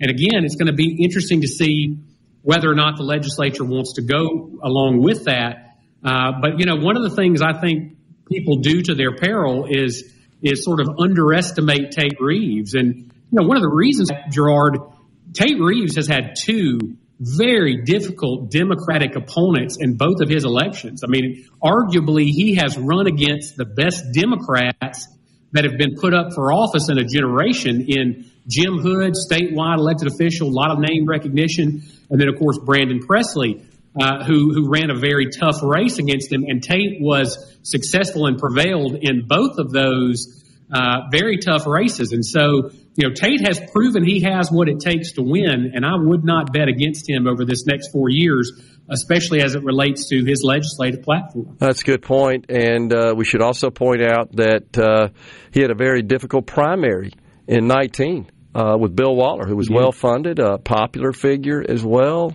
and made it a tough road for the governor to just receive the nomination. That's right. I mean, hey, politics is about winning or losing elections. Yeah. And, they threw everything at Tate Reeves they had, and he still prevailed, came out victorious. And so I like where Tate Reeves is sitting now. If you're in the Tate Reeves camp, you've got to think, man, he has taken everything they've thrown at him, and now he has an opportunity to make some real lasting change in Mississippi. And so, I think it's going to be interesting to see what he does on taxes and the way he pushes the legislature on that. Tate Reeves has not been for Medicaid expansion, and you're starting to hear some signals from that coming out of legislative leadership. Yep. So it's going to be interesting to see how that discussion goes.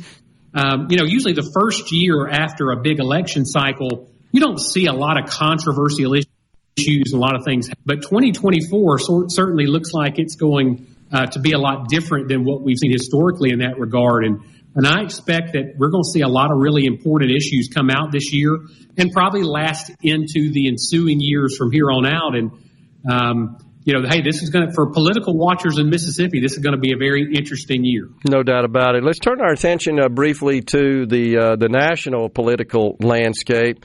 It's really starting to heat up, especially with the first caucus coming up in Iowa in less than a week, next Monday.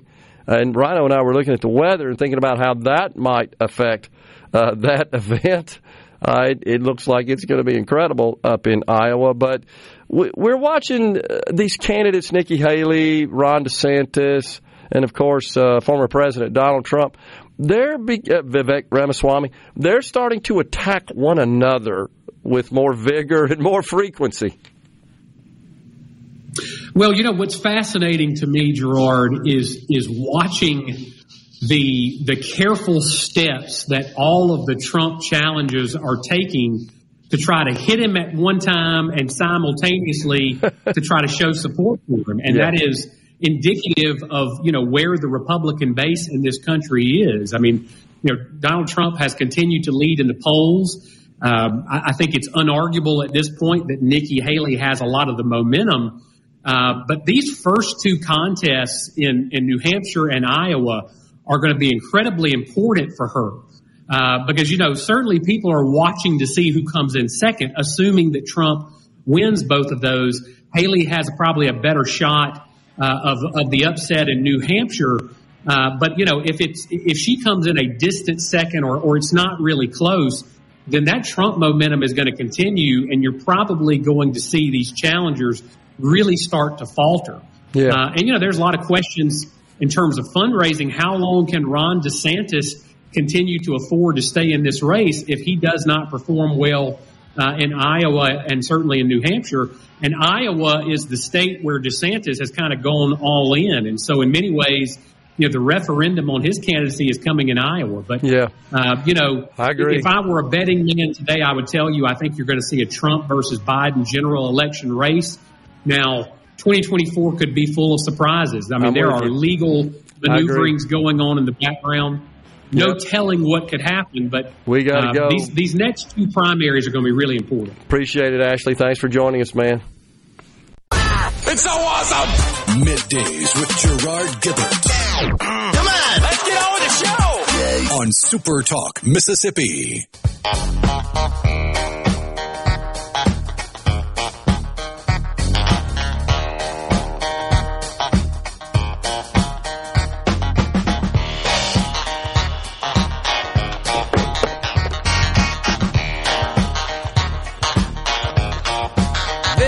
The great Stevie Wonder. We are back in the Element Well studio. Appreciate Ashley Edwards for sharing his insights on the current situation here at the Capitol in Jackson and also on the national scene. I think we're going to see the race, the general election for president, I think it'll be set in March. I think that'll be it. I really do. I've said before, I didn't think Joe Biden ultimately would be the nominee. I must admit, I'm changing my mind on that. I do think he will be, and here's why. I think as time has gone forward, progressed, and we get closer to the DNC convention, I think what's happening is that he is cutting all kinds of deals with these delegates. Remember their process. I just don't see how somebody else can show up and kind of undo those. Now, if something should happen, God forbid, that he's rendered unable to run, that's different. But assuming that he's where he is today from a physical perspective, I think he's the nominee. And again, I say it's because these deals are being made with the delegates. I know there are some folks who have said Michelle Obama's going to parachute in. But I don't see how anybody could parachute in and, like I said, sort of overcome or unravel these deals that have already been cut. That's the way that system works. So I'm saying it's Donald Trump and Joe Biden. I think it's a redo of 2020. I really do. And that's what we're going to be talking about. That's the way I see it. Just my opinion. Certainly could be wrong in that respect, but I started thinking about every day these delegate deals are being cut, and he's the only one really in a position to do that. Heck, I can't remember his name now. What's the other candidate officially, a rep, a House rep? What the heck's his name? It escapes me, which just tells you how much stroke he's got running as a Democrat, challenging Joe Biden from somewhere in the upper Midwest, right? Dean Phillips. Dean Phillips, yeah. From Minnesota. There you go. That's it. So, I mean, is he making any headway? Also got Marianne Williamson running against Biden. Yeah, I guess so. But, you know, the folks you think would have a shot. Gavin Newsom, of course, always is mentioned as a top figure in that discussion. I mean, and he's kind of disappeared the last couple of weeks. Joe Biden, in the meantime, by the way, I believe he was back at the church, or actually at a South Carolina black church in Charleston, where he was once again denouncing white supremacy and political violence. And he was, of course, this is where the avowed white supremacist Dylan Roof gunned down parishioners, members of the congregation there. It is the Mother Emanuel AME Church. I wasn't sure. I wanted to make sure before I stated that, but that is the case. And so, gosh, you know, when you're running as an incumbent, shouldn't you be focused on your accomplishments and appealing to voters? Well, that's why he's got all the media coming to visit him in his home instead of the White House. So are you seeing reports that they're literally like training the media on how to report on his campaign? Yep. I thought that's what they did in Russia and China, in places like that, where there was no clear line of demarcation between those who were elected and the press. What happened to that? Isn't that sort of communist? I think so. But that is true. There are numerous reports indicating they are literally giving them like tutorials, like training, a package. Here's how to report. And essentially, you're going to be our tool. That's not how it's supposed to work. And that is disturbing. Honestly, it's disgraceful. Well, it's kind of like NIL in college football and college sports in general. You had a version of that happening under the table that nobody acknowledged forever. That's true. And then NIL comes along, and now it's all on the up and up. You can just do it out in the open. Same thing with the media and the Democrats on the left. That's true. For years. That's true. All you've had is mainstream media parroting Democrat talking points and covering their hind ends anytime they did anything wrong. But nobody would acknowledge it, especially from the media. But now they don't fear anything. So they're just going to come out and say it. Yeah, we're going to visit him. He's telling us what to do. That's a good point. It's out in the open, and we don't seem to care. Or, you know, it's almost accepted.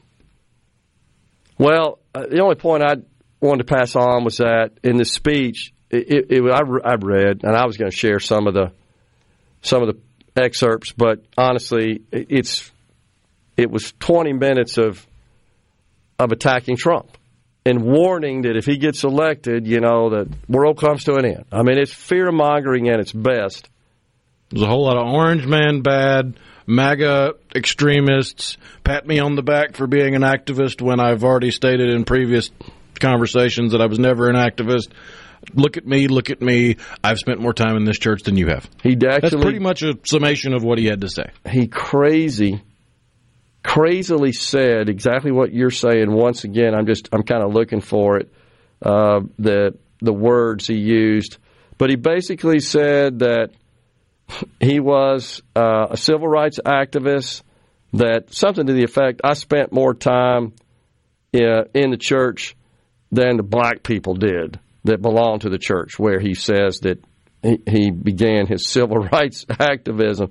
Yeah, he said, I spent more time in Bethel AME than black people did. That's a complete lie.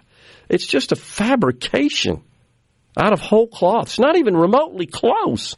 And it's this idea that these people think that based on the audience, they got to somehow empathize with them. This is their idea of empathy, is lie about it. It's one thing to empathize with people genuinely, but it's another to freaking lie about it. It's what did Hillary Clinton say? I like hot sauce or something crazy. And it's Barack Obama changing his accent when he was in the South. It's that kind of crap that comes across so phony, because of course it is. And here's Joe Biden, and of course he dwelled on white supremacy. Everything's about, I'm your champion to fight back white supremacy. But yet, this Dylan guy that played shoot 'em up, no doubt, he said it. I'm a white supremacist. He's a heinous human. There's no doubt about that. But it's another situation where you're trying to use this one figure to represent an entire race, and you've refused to acknowledge or recognize situations where there's enormous racial harmony and progress off the chart that's been made in this country, in this state, which is often thought by out-of-staters to kind of be the epicenter for racism. But is this a winning strategy just to focus on white supremacy? I mean, are polls showing that most voters say, yeah, the number one concern I have is white supremacy? I don't think so. And here's the thing, and this is what he knows and why he's doing all this crap. He's losing the support. Poll after poll now shows he's losing his support from black voters and Hispanic voters. It's like a significant decrease from where it was. And you can't win as a Democrat without their support. Gee, I wonder if it's got anything to do with the wide-ass open borders. Folks coming in, causing pain for them and their schools, their communities. The price of everything having gone up, like it or not, you get tagged for that. And here's the thing I started thinking about right now. When these guys start, and I'm guilty of it, start spouting off all these various statistics, inflation, this and that and the other. You know what? People really don't care. What they want, what they know is, hey, the price of what I'm buying in the grocery store is more than it was. That's what. But they don't want to know about all the inflation numbers and all that kind of crap. The price of gas is more than what I was paying for it. That's what they focus on. And rightfully so. They shouldn't have to concern themselves with, all the crap that economists and me are obsessed with. They shouldn't. They should just, just deal with what their real lived experience, as the left likes to tell us, is. But he's gone to totally attacking Donald Trump and denouncing the, quote, poison of white supremacy, and not talking about his record, because his record sucks. And maybe his handlers running his campaign are telling him, don't focus on that. Well, in the meantime, Mr. Trump, his likely opponent, is focusing on his positive record, which he should, and his vision. We're stepping aside for a break. We got tickets to give away. We're in the Element Well studio, coming right back.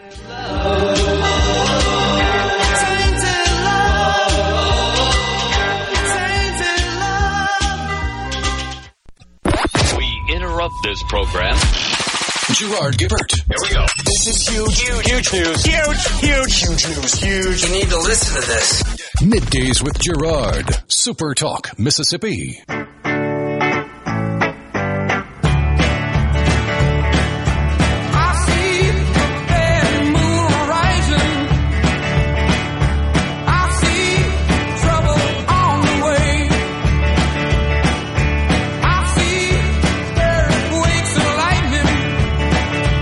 We are back. I'm watching the New York governor touting affordability in New York in her State of the State speech, and is also, of course, informing the state that they are cash strapped. Wow, you don't say. You got ridiculously high taxes, and you still cannot make ends meet because you spend it all in many ways that you shouldn't be, honestly. Well, let's see. We got some tickets to give away. You want to go ahead and get that done here, Rhino? Oh, yeah. We can do that because we've got ZZ Top, the legendary Texas rock band, are going to be live at the Brandon Amphitheater in Brandon on March the 20th. Tickets for the show are going on sale this Friday at 10 a.m. at the Brandon Amphitheater box office, or you can log on to Ticketmaster.com. But now is your chance to win a pair of tickets to see ZZ Top before you can even buy the tickets. All you got to do is be the 17th person to text into the C Spire text line. That's 601-879-4395. Be the 17th person to text in the phrase LaGrange, and you'll win a pair of tickets to see ZZ Top at the Brandon Amphitheater in Brandon on March the 20th. Yep. There you go, LaGrange. Also, Mississippi Blood Services informs that they are in desperate need of O negative, O positive, B negative, B positive, A negative. Of course, they'll take anything. But those types in particular, Mississippi Blood Services has informed are in critical need. So we want to pass that on. O negative and positive, B negative and B positive, A negative. If you are A positive or AB positive, still come donate. Platelets are needed as well.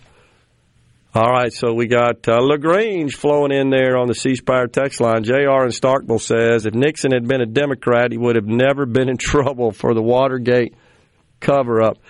You know, I'm not sure, JR. I just think that expectations and standards have changed dramatically. I mean, they've been lowered. We almost expect just corruption in government. We should never, ever accept it and allow it and condone it and let it occur without consequences. And we got a president who is under investigation for possible impeachment. We got a Secretary of Defense now is being discussed in the House as one that might be subject to impeachment. We got a Secretary of Homeland Security who I think most people with eyes can see is abdicating his responsibilities, which include securing the border with the mass of humanity crossing over on a daily basis. It's totally insane. I will point out that Donald Trump, he offered to the Democrats a deal to get a wall that would extend the entire length of the border. I mean, there are some assets in place that never got used to build the wall, but they're not enough to complete it all the way across the entire length of the border. He offered a deal to grant amnesty to DACA, the Deferred Action on Childhood Arrivals is what that stands for, that folks that just came here as children that are not citizens, but they came with their parents, and they're in a special category. He offered a deal to give them a path to legal citizenship if they just fund the wall, and the Democrats wouldn't do it. They rejected it. Interesting. Couldn't get it done. And we told you earlier that the president says he hopes the economy crashes because he don't want it.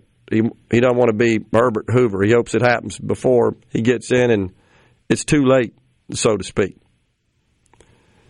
DeSantis has been critical, the governor from the great state of Florida, of the former president. He said that he would deal with birthright citizenship, that President Trump didn't sign the executive order on that. He said he'd get Obamacare repealed. That didn't happen. He saddles us with Anthony Fauci, and I'm shutting down our economy and mandating vaccine and mask, $8 trillion in debt. Governor DeSantis fought all that. He wants that to know, wants folks to know. So, again, they're trying to strike a contrast between these other candidates themselves and the president. I will say something we've been talking about, Rhino, is want to see more talk about making the Trump tax cuts permanent and how that's going to be a big war next year in the Congress. The former president did say over the weekend, yes, he does intend to push for making permanent the Tax Cuts and Jobs Act, the Jobs Act, the individual provisions scheduled to expire at the end of 25.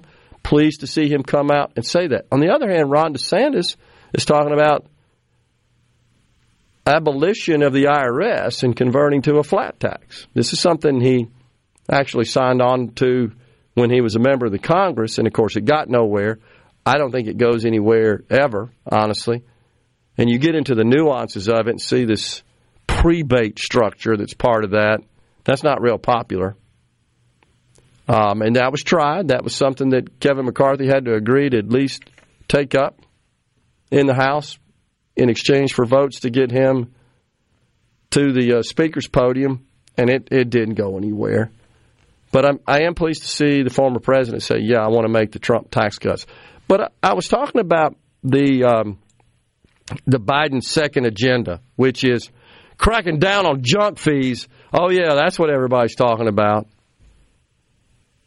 Codifying Roe v. Wade. This isn't going away. I mean, the minute, if ever, the Democrats get the stars aligned in the House, the Senate, and the White House, bet your bottom dollar Roe v. Wade will be codified. They will waste no time in passing a law. Now, that requires 60 votes in the Senate, which at this point appears is never likely to happen in our lifetime, at least, that one party would command 60% of the senior chamber. But that's what would be required. So he is pushing that. And then his tax plans, the billionaire minimum income tax, and you've got to pay tax on your income if you've got more than $100 million in assets. Even if it's just on paper and you produce no cash, your stock value went up, or of holdings, your value of holdings, such as in stocks, went up. Sorry, you got to pay more money. You could have real estate, it gets appraised, and it went up in value. You got to pay taxes, even though you didn't sell it and get any cash for it. So he's got that going on. Still, he's campaigning on that. But those pretty much are consistent with the things he's wanted to do. Of course, he wants the child tax credits. He wants more price controls on drugs. And I said earlier that there's one thing that's glaringly missing in his second-term wish list, and it's this. There's nothing pro-growth. There's just never any attention paid by the left to the prospect of growing economically.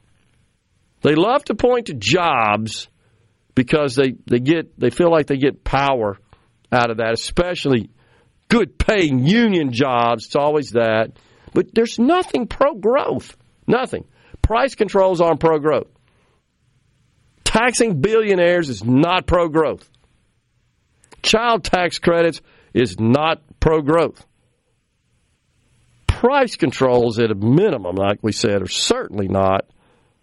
They've got some other proposals as well that inserts more government into health care. He also wants free pre-kindergarten, subsidized child care, paid family and medical leave, expanded care for elderly and disabled Americans. So it's all about just more largesse, more benefits, more taxes, and they don't really have any plan for the taxes. They think it sounds good because it's just punitive. It's not like, well, We've got a program we'd like to fund. We just got to get more money to fund it, raise more revenue. No, it's just we got to tax those billionaires, those successful people in society. We got to tax them. Not that it matters whether or not they pay any taxes, because you spend whatever the hell you want to, no matter what. And it also, of course, wants to change the country's gun laws, including an assault weapons ban and universal background checks. I mean, that's his agenda. But again, where in that agenda that I just shared is there any policy that's pro-growth that would stimulate investment and scaling of the economy? There's nothing in there. And that is one thing that I will give to our governor, Tate Reeves, is that he has been talking a lot. I'm looking at some stuff from his speech about how do we accelerate our economy? How do we prepare our workforce for the jobs of the future? He sees growing the state's economy as a way to improve the quality of life in the state. I totally agree. That's the path. Always is. We're stepping aside for a break. We got the final segment on Middays on the other side. We're in the Element Well studio.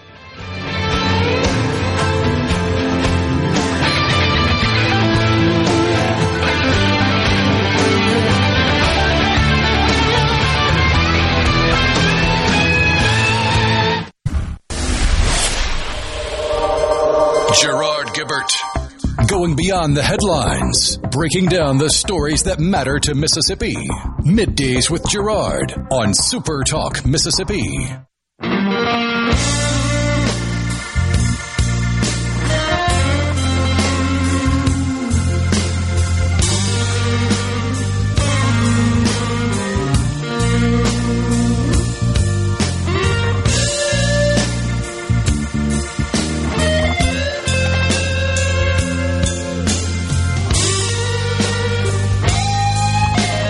Welcome back, everyone. Final segment of Middays. All right, what about the winner for the ZZ Top tickets? Oh, yeah, we got a winner, and I had a chance to count up all the different entries.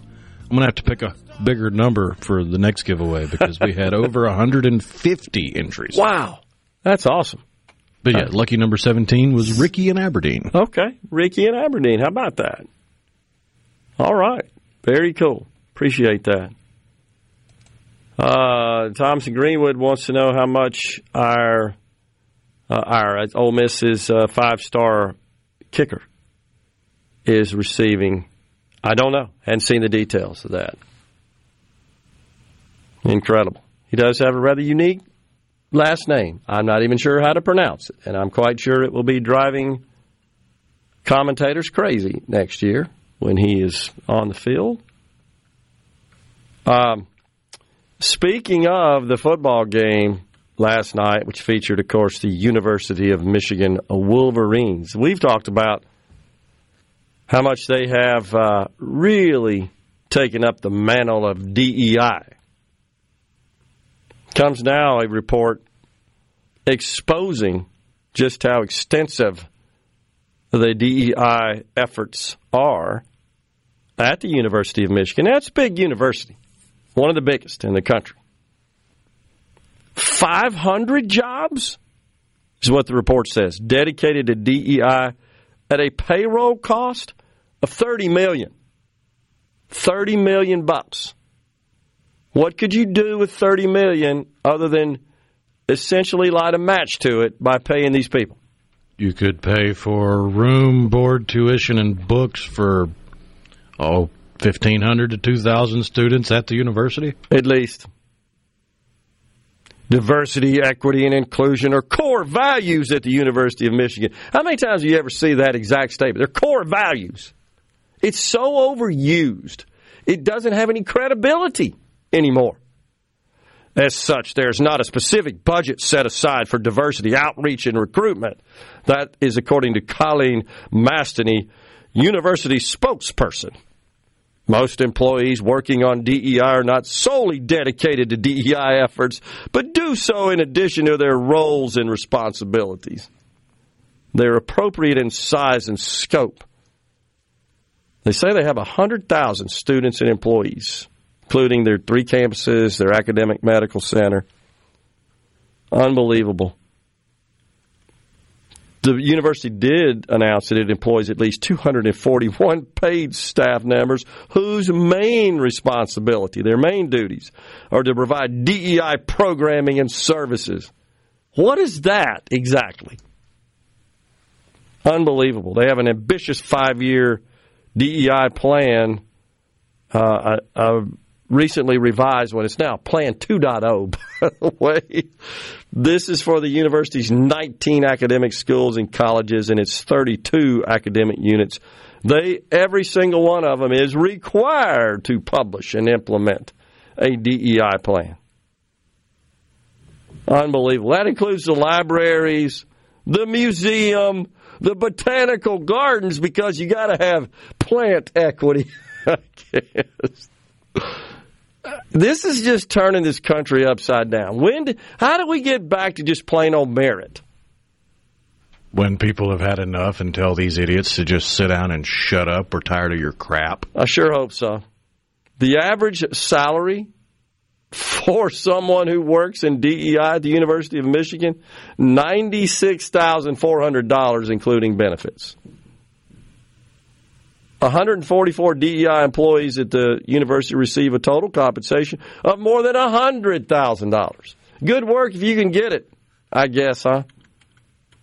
It's just unbelievable. Got to do something with that useless gender and cultural studies degree. That's exactly right. I mean, what else are you going to do with it? You learned absolutely nothing of value or use to anyone outside of the grievance cottage industry. That's true. And exactly what it is, the grievance industry. We should point out, though, that a plan to remove the statue of William Penn got a lot of backlash.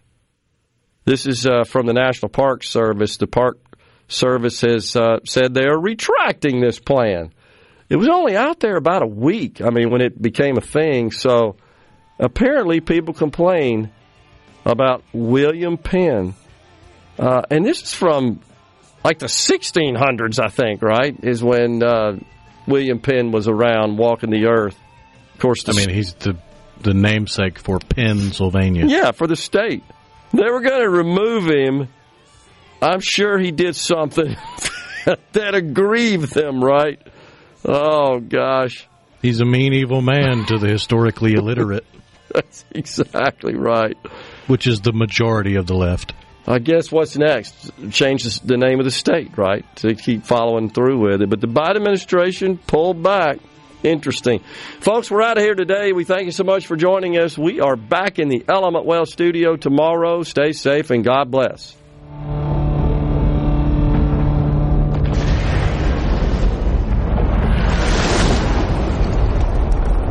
A SuperTalk Mississippi Media production.